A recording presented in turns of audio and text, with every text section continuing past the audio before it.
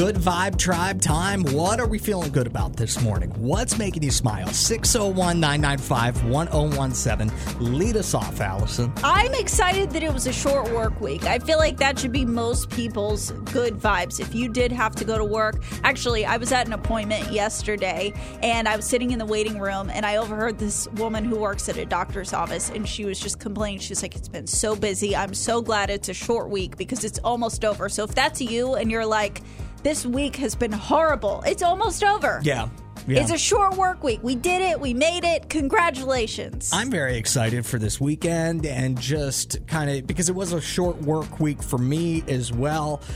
But after having like a week and a half off, I feel like a 4-day work week sucks it right out again. Feels like a 6-day work week. Today drained me. Yeah, so it's exciting that it's Friday. I'm very happy for that. Now, what about you? 601-995-1017. Jessica texted us, has a big first date tonight. Very excited to see where she's going to go. Man, that's risky too, like so early in the new year, having a new date. Yeah, and I was reading, by the way, that Sunday is the biggest day for dating apps of the year.